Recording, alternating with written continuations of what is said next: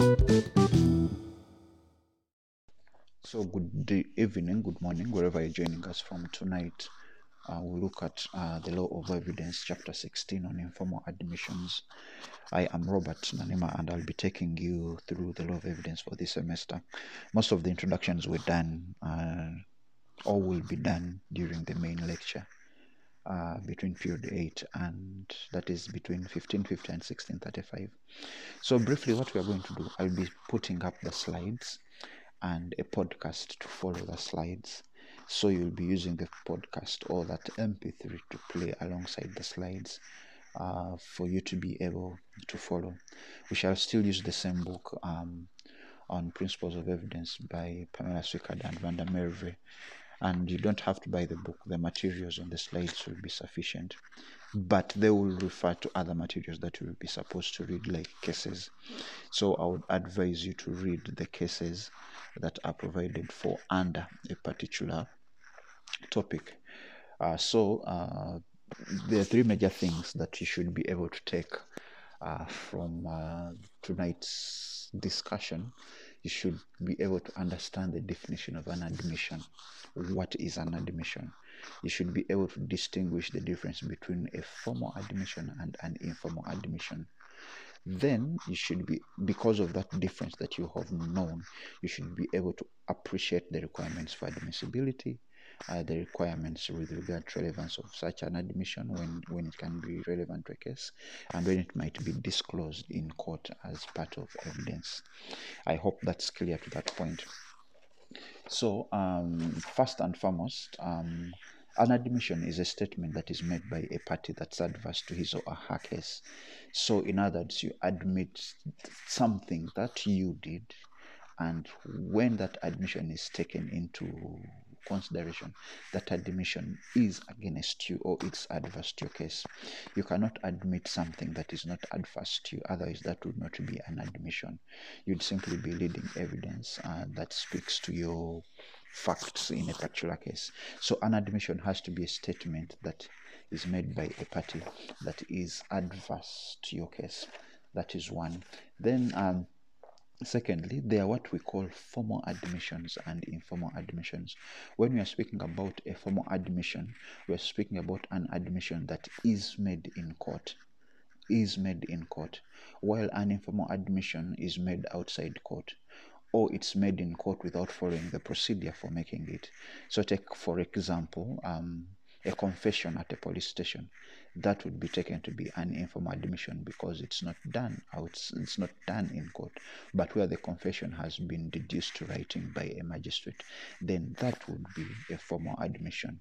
So formal is within court and informal is outside courts.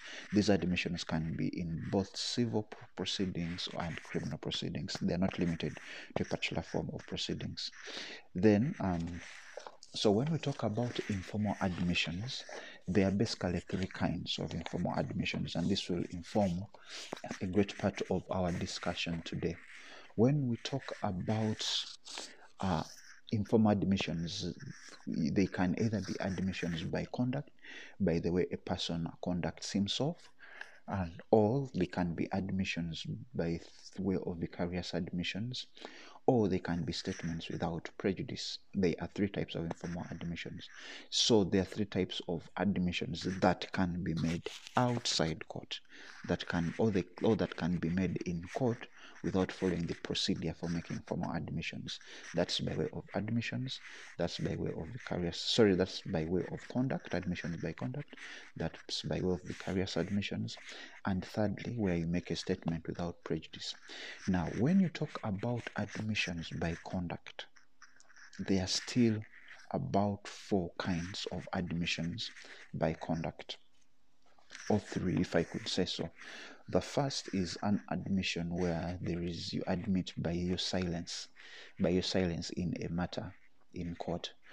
For instance, I'll give an example where you asked about particular facts and you decide to keep quiet against them. You don't explain anything. Now, when a party elects to remain silent about particular facts concerning a case, the court might decide to use that silence as an informal admission. Now, However, it has to be known that where this admission by silence is in a criminal case, Section 35 of the Constitution has to be triggered, whereby you have to balance the admission of silence against an individual's right to remain silent as an accused and against the fact that there is a presumption of innocence under Section 35. So, this admission of silence will have a greater weight when it is a civil case. If it's a criminal case, that has to be balanced against the right to remain silent, the right not to incriminate oneself, and the presumption of innocence under Section 35. So there has to be a balancing of those rights, because if silence is used against the accused, then there we might have a problem. You might be violating his right to remain silent. Or if silence is meant to show that the accused is not innocent, then you're simply saying that the accused should prove his guilt by speaking, which would be against the principle of non-self-incrimination. So there is need to balance those two. So the principle of the fact that a person may elect to remain silent, court might use that silence as an informal admission. It was laid out in Jacob versus Heining, and that it stated to that effect. Then another way of admission by silence is where there is a failure to answer letters. For instance, one party writes a letter that is suggesting his or her role in given facts or issues, and these letters are not answered. There is legal literature. For instance, Strickland and Van Amerva, they give examples that a letter that detailed the role of an individual or a company in the course of a fire was taken to be an admission. So the failure to answer letters, or the letters that you answer, the way that you answer them, if you give incriminating evidence against yourself, or if you give evidence that seems to point to your role in a particular activity, then that might be taken to be an admission by your conduct through the letters or the failure to answer thereof. But of course, that does not mean it's cast in stone, because there might be other aspects that might require more evidence. For instance, if you're asking me about the paternity of a child and I don't answer a letter, that does not mean I'm the father. Court would still say that yes, well, it might seem like an admission, but we still need to get further and better evidence through conducting a paternity testing issue. So the admission would add to the evidence that you're using, but it might not be sufficient to prove all the facts. You might need further evidence to prove your facts. Then at times, still where we're talking about admissions by way of conduct, the third way is where you make a statement in the presence of a third party, and that statement is to the end that you're giving or you're extending your role. You're trying to indicate what your role was in the occurrence of given events. So it's that kind of statement, that kind of conduct, that kind of admission of given facts might be taken to be an admission by conduct. For instance, in R versus Jackson, the accused, when he was asked whether he had obtained alcohol for a child, he kept quiet, and the court held that that silence was a statement in the presence of a third party, and his demeanor, the way he looked, the way he conducted himself when he was asked and decided to keep quiet, was an admission by conduct. Fourthly, another way that you can have admission by conduct is where you fail to cross-examine. There are instances where evidence has been laid in chief, and when you're asked to cross-examine, to question the veracity of such evidence, you decide to keep quiet. Of course, this has to be still weighed against the rights of an accused if it's for a criminal case under Section 35 of the Constitution. But generally, the fact is that where you decide to keep quiet, where you decide not to cross-examine, where you decide not to cross-examine an individual, that might amount to an informal admission. Now, let's get this clear. One thing is, yes, it's true, the failure to cross-examine is in court.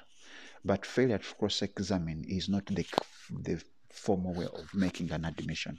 The fact that it's not the formal way of making an admission, that makes it an informal admission. This position was settled in S versus Matlale in 2000, where the court held that the failure to cross-examine on the samples with regard to the paternity of a child amounted to an admission of the appellant as the source.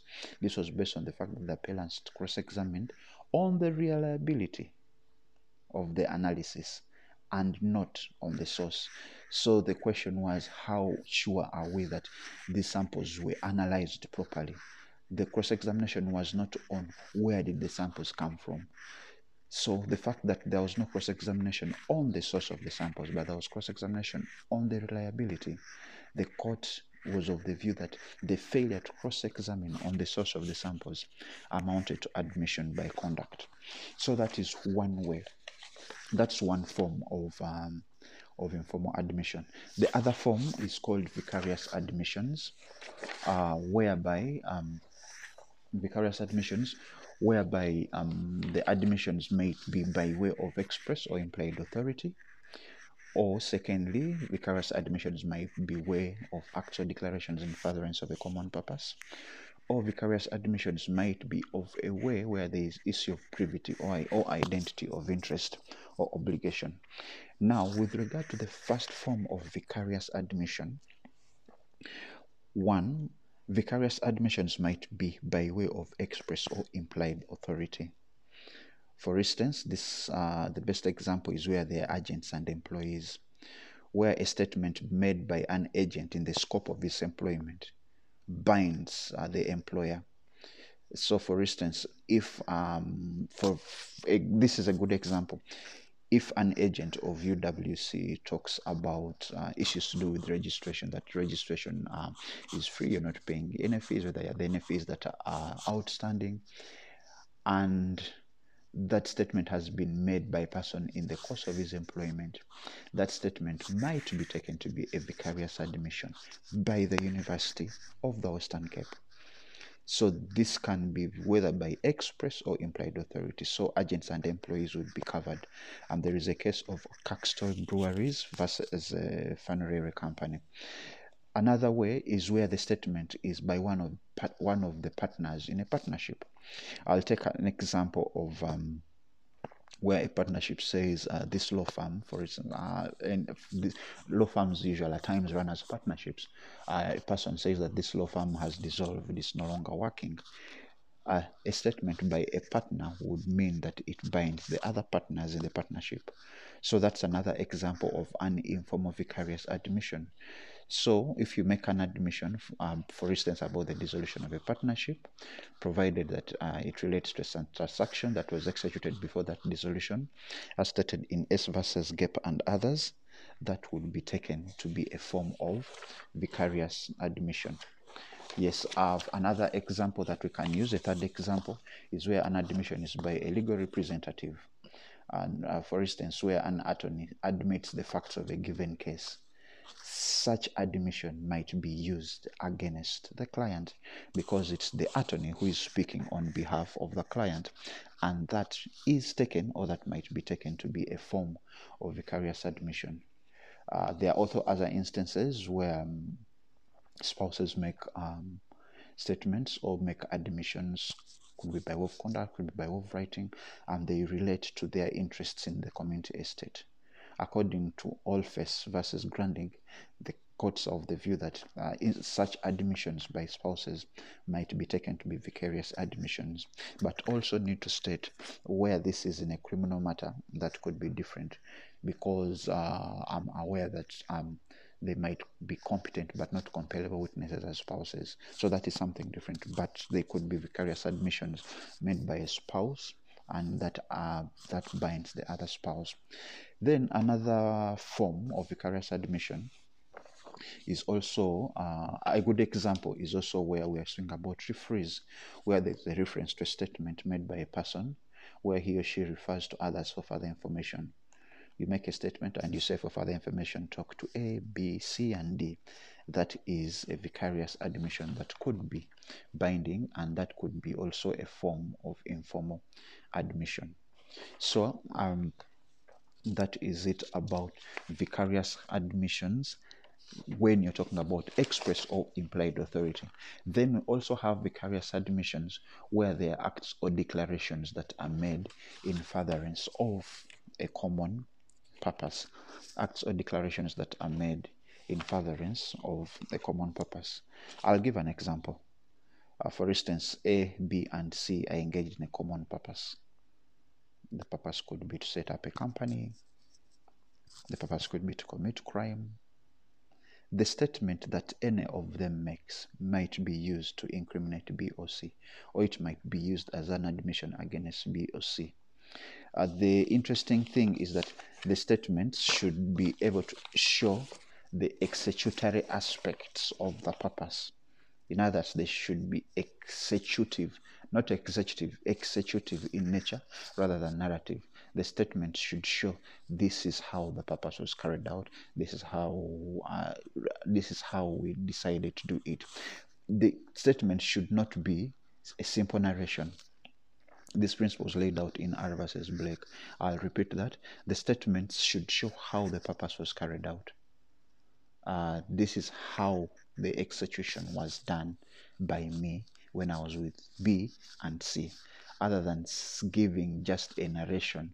This happened and this happened and this happened and this happened and this happened. So according to Rickard and Van der Merwe, there should be evidence first of a common purpose before these relevant statements are considered for admission.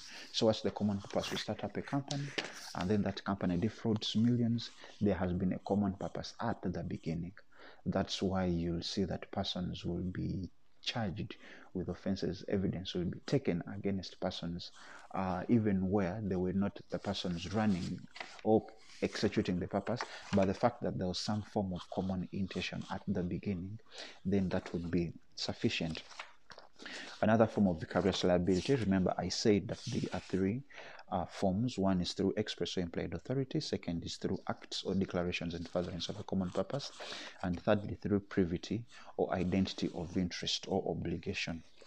Now, when we talk about privity, we are speaking about instances where there are successive interests. Or when we talk about identity, we are speaking about joint interests. For instance, employers and employees in a firefighting company, their interest is to stop a fire. There is an identity of interest. There is an identity of obligation.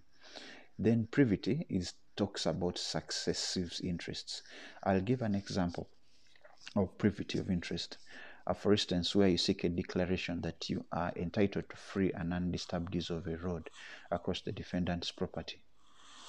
When you say that, all persons who are going to be part of that property, all persons who will succeed in title of that property, will have to recognize your entitlement to the free and undisturbed use of that road, of that land. For instance, I have a piece of land, the sectional title, and you seek a declaration that the sectional title, you have a right to use of a particular road that comes to that sectional title. Whichever person is adjunct or adjacent or close to that road, whether the person dies and his estate takes up that land, it is not in doubt that that person who succeeds will continue to respect, to recognize your interest. That is privity of an interest. That is privity of an interest. Then when you talk about identity of interest, I've given an example where you all run the joint interest, and your interest as such places an obligation on you. Where such an interest places an obligation on you, then any admissions in that form where they should be by conduct, they might be vicariously extended to you or the others. So that is with regard to privity or with regard to C. So those are examples of vicarious liability. Now, someone asks a question that supposing we have an instance of an employer and employee, can we say that there is a vicarious admission? Schickard says that if the employee, for instance, commits a delict in the course of his employment, his statement is against or might be used as admissible against his employer. Take an example of a doctor at Tiger Bag Hospital, or a doctor in a private establishment, Panorama Mediclinic, and he performs a surgery without consent.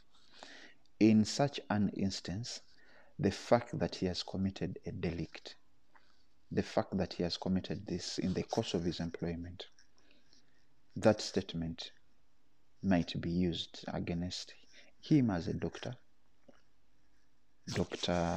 Mhlanga, as well as the employer, whether it's Tiger Bag Hospital, because of the nature of the action that he has taken.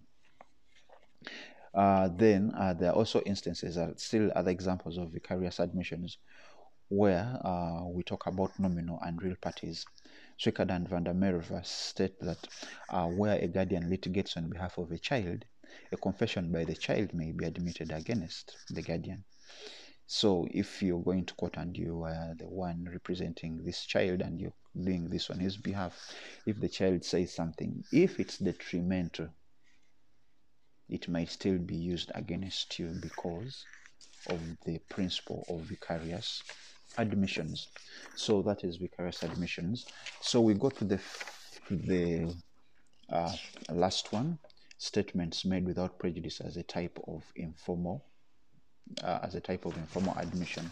Statements without prejudice are usually referred to statements that are made, but usually parties want to qualify them so that they are not used against them. It's very common with attorneys where they usually write letters to parties heading without prejudice, and they usually say that the rationale for doing this is to ensure that the contents of the letter are not used to the prejudice of their rights of the clients.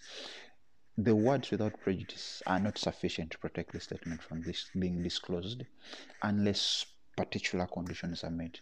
So as you start your law firms in future, as you go into practice, the fact that you've said without prejudice, it does not mean that it will not be used. It might still be used subject to some conditions that have to be met. Now, first of all,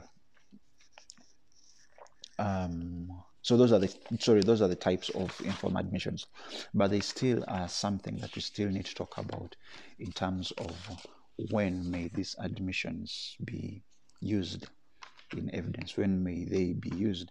So far we have defined an admission, we have seen the difference between formal and informal, and we have taken a great deal of time to speak about informal admissions, and we have said that there are three types: by conduct, by vicarious admissions, and by statement without prejudice. We have given examples of each. Admissions by conduct, they are four types. Vicarious admissions, they are three types. And then statements without prejudice, we have also discussed them, and we say some conditions have to be met. You simply don't say without prejudice and you think that is sufficient. No, that might not be sufficient. Now, there's something that I would like to speak to that will come up, or it might come up in the questions. What's the difference between an admission and a confession? We have said that a confession might be a form of formal admission if it's made in court, but at times it's made at police. Why can't we call a confession at police an admission? Now, the general rule is that an admission by an accused refers to a statement in criminal proceedings which an accused makes, which is adverse to his or her case. If this statement is made outside court, it is informal. If it's made in court, it is formal. So that is an admission. You admit to particular facts. You admit to the existence of particular facts. You admit that you were present when some particular things were happening. You admit that you played a critical role. Such a statement, even if it does not point to your guilt, but it's adverse to your case, such a statement will be an admission by an accused person. That is an admission. Now, a confession is an equivocal acknowledgement of guilt. Now, when we're dealing with a confession, we are dealing with the fact that a particular offense has been committed.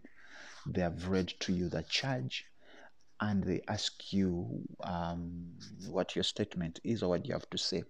And in making that admission, you admit that you committed the offense. When you admit that you committed the offense, then that means if it's for purposes of process, then that means the police has to obtain a charge and caution statement from you that would then amount to a confession. So when you're dealing with a confession, you're talking about an unequivocal acknowledgement of guilt. You're talking about commission of an offense. You're talking about the fact that you are pleading. You're basically pleading guilty. The equivalent of what you're doing, you're simply saying, I did it. If it's a case of murder, I did it. If it's a case of culpable homicide, I committed the offenses, and the ingredients, I speak to all the ingredients that have been spoken about. Now, the requirements for admissibility of an admission is that, first of all, it must be voluntary. As verse clearly says, it must be voluntary. If there is a promise of advantage in authority, that statement would be inadmissible. If there is a threat that you should make this admission, if you don't make the admission, this will be used against you, or you should make this confession, then that confession will not be admitted, because that threat will be operative in the mind of the accused when he's making the admission or when he's making the confession. Then secondly, if there is duress, if there is influence of a person who is making the admission, the duress has to flow from a person in authority, a person who is capable of directing the conversation in that space. That was in R versus Dlamini. For instance, if it's the DPP, or if it's a state prosecutor, or if it's a particular investigating officer saying, if you do this, we shall go easy on you. If you do this, we promise you this and this. Then that kind of influence, if it operates in the mind of the individual, if it operates in the mind of the person making the admission, then that admission will not be admitted, will not be admissible. Then a person should not be compelled to make a confession admission that will be used against him. This is a constitutional directive under section 35(1)(c) of the Constitution. So now, supposing there are instances where a confession has not been admitted, the accused has pleaded not guilty, though he has made an admission with regard to what he did. If he confesses to the fact that there are particular facts that he did, the prosecution may subject that admission to cross-examination. And thereafter, depending on the cross-examination, if it's of a document, then that document might be admitted in evidence. If it's a civil case, if it's cross-examination to a document or facts, then in the submissions, counsel puts it to the court that those particular facts are taken to be an admission. And then in reference to the burden of proof, any burden of proof that speaks to the guilt of the accused remains on the prosecution, and the standard is that beyond reasonable doubt. That's why even when a confession is made, it might be subjected to further cross-examination, to a trial within a trial, to establish the voluntariness of its being made. So the burden of proof rests on the prosecution, and the standard is that of beyond this reasonable doubt. But when it comes to admissibility, it's more about evidential admissibility. But we shall discuss that when we're talking about admissibility of documents. precisely, that is it about chapter 16 on informal admissions. Look at the slides. The slides are sufficient. They have cases that could help you in this regard, and these have already been put up on eCanva. I welcome question and Q&A questions, which I will take. I might send another audio answering your questions if there are any. Tomorrow I'll put up the slides and the podcast for chapter 17. Please take time to self-study it over the weekend. Then on Monday we shall continue with kinds of evidence. Thank you so much and have a great week.